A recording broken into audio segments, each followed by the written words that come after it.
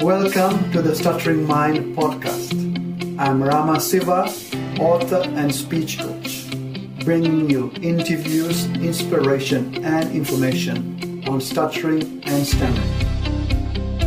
You can find the episode show notes, your free 7-step guide to expressing yourself, and lots more information at stutteringmind.com. Let's get started. This is episode number 5. In today's episode, we have Allon Khakshouri, who is the former manager of tennis star Novak Djokovic. He had a dream to graduate from a top university and then become involved with world-class athletes. The problem was that he had various disabilities, so he wasn't allowed to go to an ordinary Swiss school as many of his friends. Despite the odds being stacked against him, he was determined to change his fate. I'm honored to have Allon with me on Stuttering Mind. Welcome, Allon. Thanks, Rama. I'm very happy to be here. Could you please share your amazing life story? Well, it's a long story, but when I was a small kid, I was crazy about tennis. And me and my dad, we used to watch tennis matches together. And I always dreamt of becoming a tennis player, but I never actually physically practiced or did any kind of engagement to become a pro. But it was in my head, I wanted to be part of this world. And then there were many different little bits and pieces. My father, who did business in Russia, created a tournament there. And as a young kid, that got me the opportunity to see tennis live and become friendly with some key players. And then over time, I recruited my first client. I became involved in the organization of tennis events. And one thing led to the next. I managed 3 world number 1 tennis players. I organized maybe close to 100 tennis tournaments. I own my own ATP event that I just organized now in Shenzhen, China. And I really did what was my dream job. I say was because I'm starting to evolve and I'm starting to look for new directions, but I was very grateful because for 20 years, I did exactly what I dreamt of doing. Fantastic. And at which point did you realize that everything was in your mind and you could actually create your own reality and live the life of your dreams right now on this earth? Well, I had a few key moments in my life. When I was a small kid, I had learning disabilities, and they wanted to send me to a school for kids with special needs. But my mother had a lot of belief in me, and she said, no way. She sent me to an international school, and I became very dedicated to learning. And I insisted to change to a Swiss public gymnasium. I did that, and then I matriculated, and then I went to London to study at London School of Economics. I did my New York bar exam. So I really realized that thanks to the belief of my mother and the belief that I had, I was able to exceed everyone's expectations and become very good at learning. So this was one of my first key moments. The second key moment was working with athletes. You know, I see how most of the guys, they all work very, very hard. But I realized that some spend 10 hours practicing, and then they do all sorts of other things, but don't get the results they want. And some guys, they just know how to work smarter, and they understand that professionalism is a lifestyle, and it includes taking care of your body, mind, heart, and soul. And that was my second big trigger.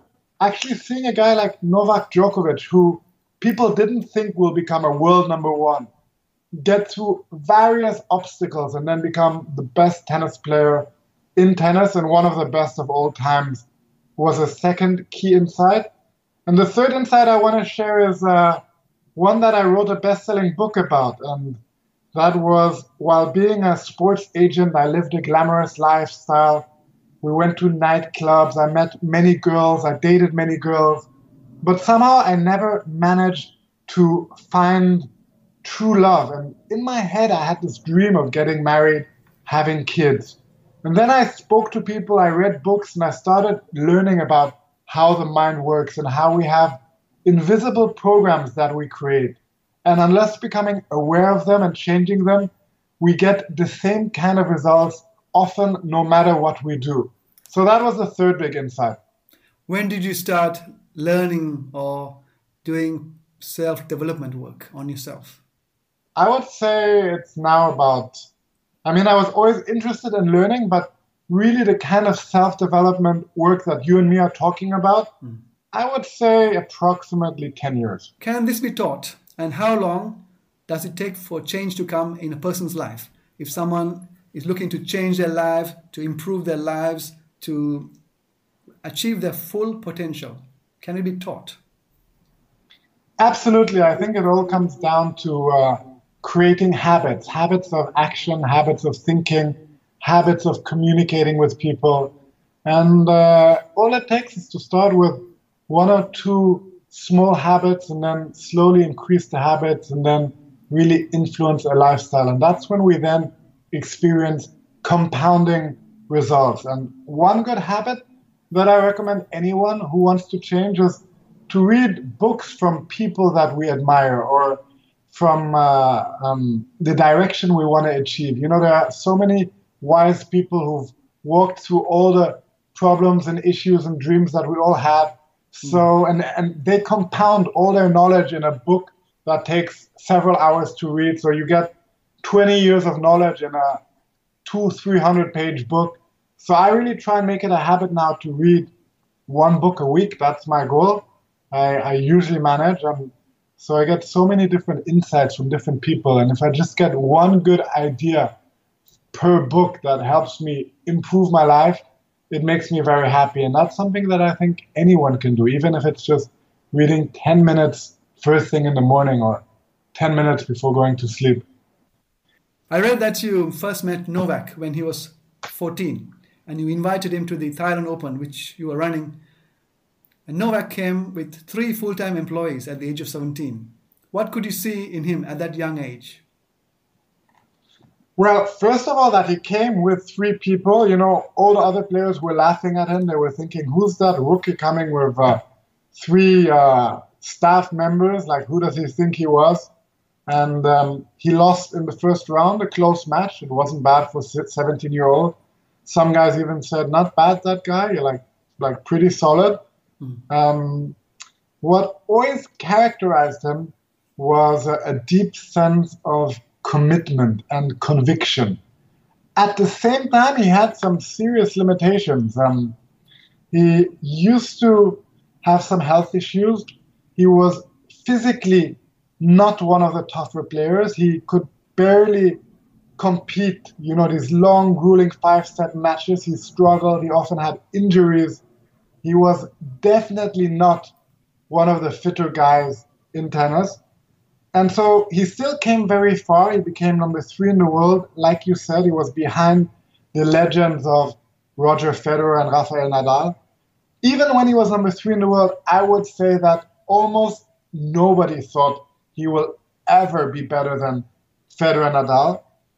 And after losing to these guys many times at major events, I think at one stage he made a decision that he would need to change his lifestyle and his entire surrounding various kind of things, upgrade his physical abilities. I think he even committed to becoming maybe the fittest guy in tennis from one of the guys who was struggling. And he transformed himself. In 2011, I think, he came out, in the end of 2010, he won Davis Cup for Serbia, which was very emotional for him.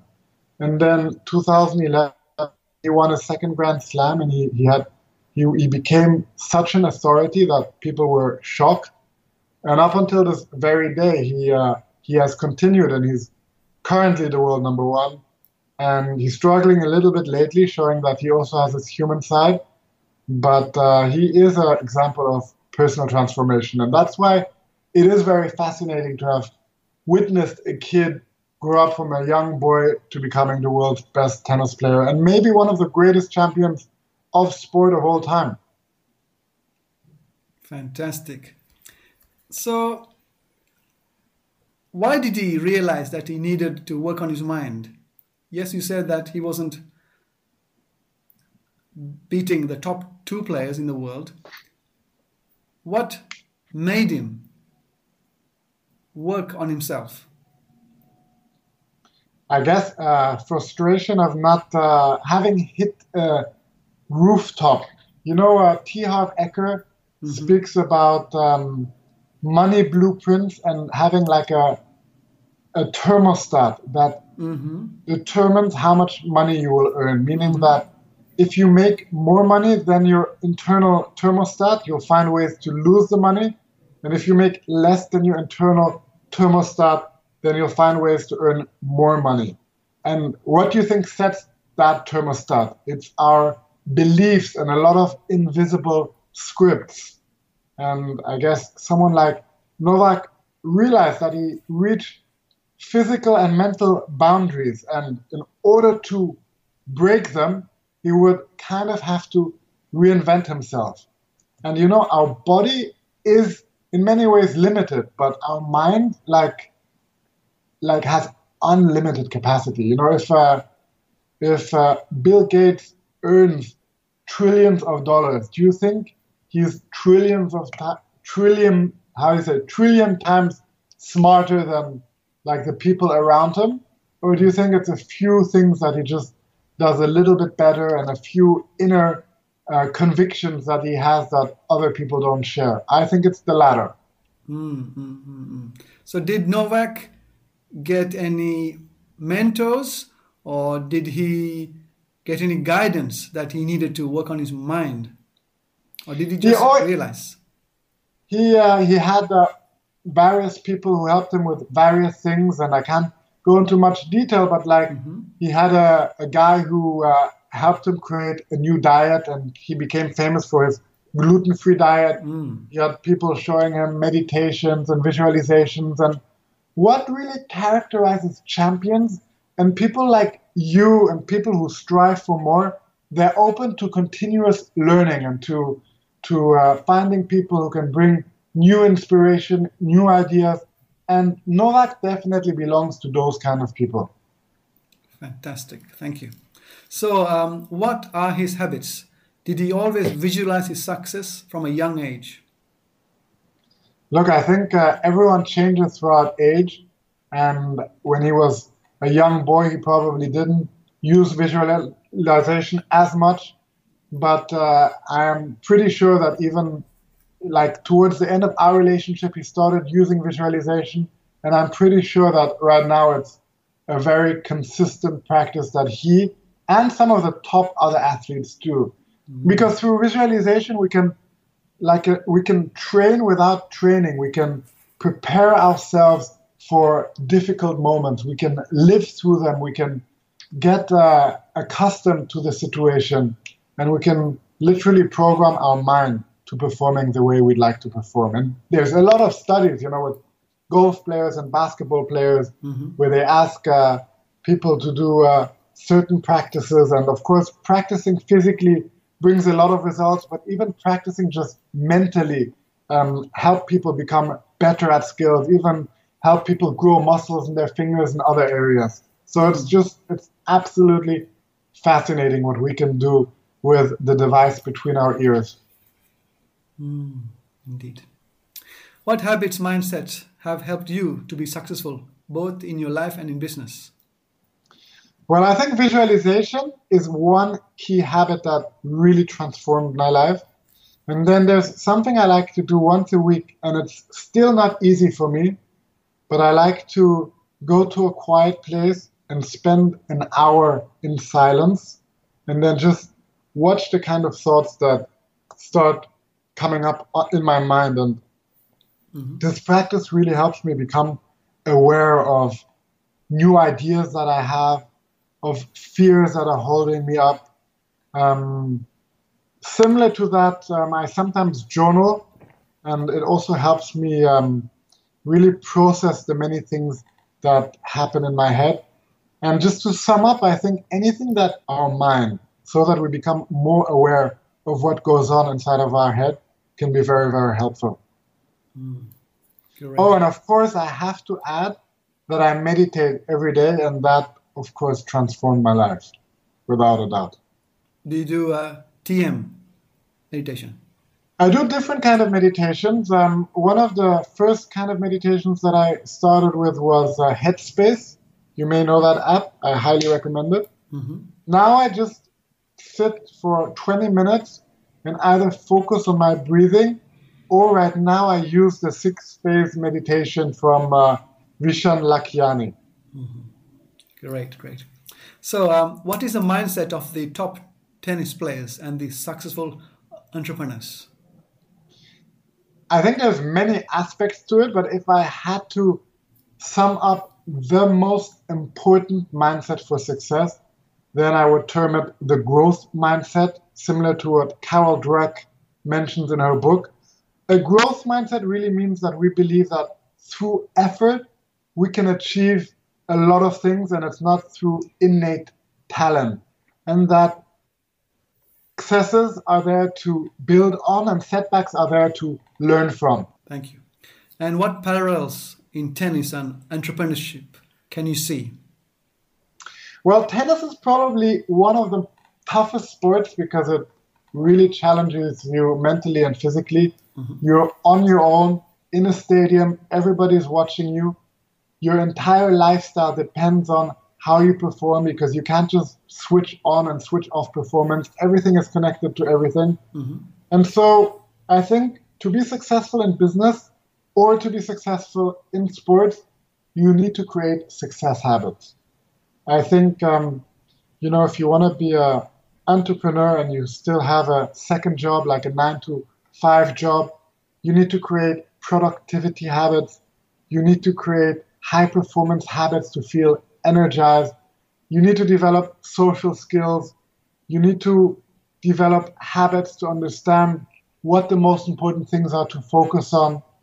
And I think that is where really sports and entrepreneurship are so similar. And I think the one thing many people struggle is being able to really focus on the things that are most important to their success. So obviously you must believe there's a formula for becoming a successful entrepreneur. One formula, I'm not sure. I think the formula is consistent work plus continuous learning. And you're now an entrepreneur. So how do you go about marketing your business, and what has been your most successful form of marketing so far?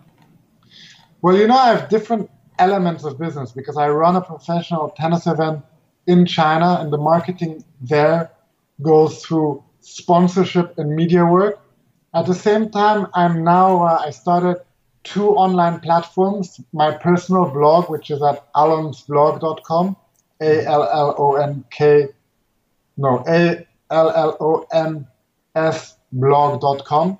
But I have a second blog called Business Dad, and I'd love you to share those links. It's business-dad.com. And the purpose of that blog is that I think I've always been fascinated with high performance. But the biggest high performance challenge I think people have is being a loving, engaged parent while continuing our big aspirations and dreams, whether business, charity, or anywhere else. And the way that I think my blog, which is quite recent, has been so successful is that I really focus on adding as much value as I can. And I think that is the ultimate formula for success. Always over-delivering, adding as much value as you can, and building a relationship with your customers and really showing that you care about them. Indeed. What has been your most satisfying moment in business? It definitely was seeing my tennis players, whether Marat Safin, Novak Djokovic, Dinara Safina, some other ones, winning big events like winning Grand Slams, especially when they happened surprising. Those were the big moments because tennis was such a big passion in my life. Be with guys who won the biggest events in sports and seeing what work they put into that kind of work, that has been definitely one of my big highlights. Oh, awesome. What was your biggest mistake? I've made so many, I can't tell you, and the key is that I always try and learn from mistakes, but I've made investments that didn't work right. I worked with people who weren't always honest. I've made the usual mistakes that many people do, but the key is to not beat ourselves up, to learn from them, and to always try and move forward. You know, with every mistake, it's ideally you make 2 steps forwards with every step backwards, and then you're still progressing. Indeed. So how do you overcome those moments of doubts that stops many entrepreneurs who have great ideas? What pushes you through? I try and talk to people, you know, express myself, express any doubts I have, talk about limitations that I see. And when you are surrounded by the right kind of people, they give you like hope, encouragement, belief, and that motivates me, and that puts me back on my feet. I also then like reading about people's setbacks and seeing how all the big role models in this world, they all had setbacks. And you know what? Tennis is a sport. Every week, everyone except one guy loses and suffers disappointment. And how you handle your disappointment is probably one of the biggest secrets to becoming successful. Thank you for sharing that. Do you have any mentors, and how often do you connect with them? I always have, since I started in personal development, I've always had mentors. I love mentors. I try and speak to my mentor at least once every week or every second week. Now I'm into mastermind groups, and I have 2 mastermind groups, and we usually talk once a month, so it's twice a month because I have 2 different groups, and we hold each other accountable, and we push each other to always move forward. You know, I started in the past taking a trainer for the gym, but if we're going to train our body, why wouldn't we train our mind? And if someone struggles in relationships, why not take a coach for relationships? And if you struggle in your marriage and you have kids, for example, why not give your family the gift and work on it as well?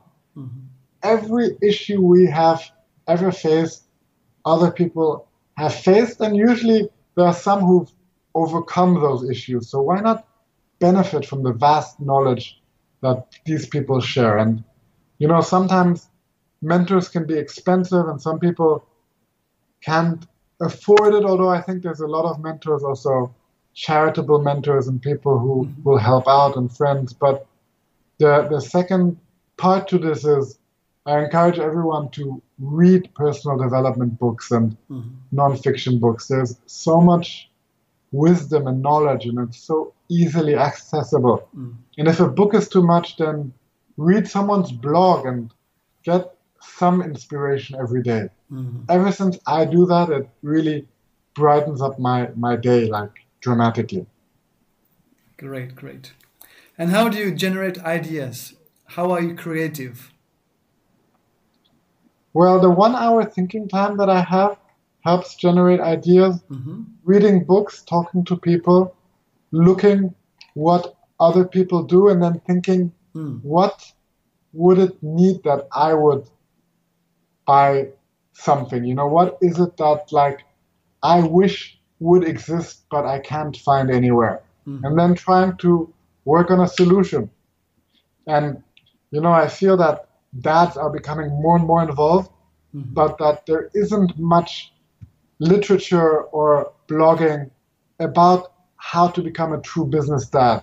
There's tons of material on working moms. So one reason I do this blog is because it helps me become a better dad, a better husband, a better businessman, and learn the things that upgrade my life, and then the opportunity to share them so that others can benefit as well. And that motivates me even more to learn more and become better. So it's a self-fulfilling cycle. Very true. In one of your free books, I read that top performers are optimists. They have a sense of urgency. They delay gratification, and they have a winning team. They have unique rituals such as a gluten-free diet, and they have time to recover. Could you give us a bit more insight on these topics? Tell me which one you want, and I'll give you some thoughts. Okay, let's start off with the optimist part. Sure. So, one of the founders of positive psychology, Martin Seligman, he researched salespeople, and he was interested in knowing what makes a salesperson more successful. And he realized it wasn't education, it wasn't experience, it was how optimistic they were. Mm-hmm. And the reason optimism is so powerful is that optimists, when they're successful, they attribute the success to themselves. They see success as something that can trigger more success and that can be pervasive, like influence all areas of life. And at the same time, optimists see setbacks as non-personal, meaning they'll learn what they need to learn, but they don't think it's because of something to do with them, that they're just untalented or stupid or whatever. Mm-hmm. They see them as non-pervasive. So if you have a bad breakup, it doesn't mean that it will affect your business or anything else. And they see setbacks as non-permanent. So they know how to recover quickly. And by being optimistic, by interpreting events in an optimistic manner, Mm-hmm. you build more momentum and you recover quicker from setbacks. Mm-hmm. And you talked about the sense of urgency and delayed gratification. Could you expand on that? Yeah, well, maybe you know the marshmallow test where they take small kids Mm-hmm. and they put them in a room and they offer them a marshmallow and they say, if you can resist eating the marshmallow for 50 minutes, you'll get 2 marshmallows. Mm-hmm. 1/3 of the kids couldn't resist, 1/3 of the kids were like nibbling, and 1/3 of the kids managed to resist. Mm-hmm. And then they tracked down those kids 10, 15, 20 years later, and what they realized was that the kids that could delay gratification for the longest became the most successful in their relationships, in their business, in other areas, because the ability to control our impulses is really what allows us to make conscious choices. And so delayed gratification and a sense of urgency, doing what we want to do and not what we feel like doing, really are key ingredients for long-term success. Mm. And time to recover. Could you expand on that? Absolutely. Most people I know work and see life like a marathon, but with no ending. So they're continuously working and doing things and making reports and summaries and answering emails. And when they come home, they make more phone calls and they just never get a break to recover. And eventually they crash, they have a burnout. So the point is that stress is good. This is how we push ourselves. But after stress, we need time to physically and mentally recover. So one way I do this is I work in 90-minute blocks. I put my alarm clock, I work for 90 minutes. And then when the alarm clock rings, I take a 10-minute walk or do a short meditation. Then I do another 90-minute block. And then I might go for a walk, eat something small, and do another short break.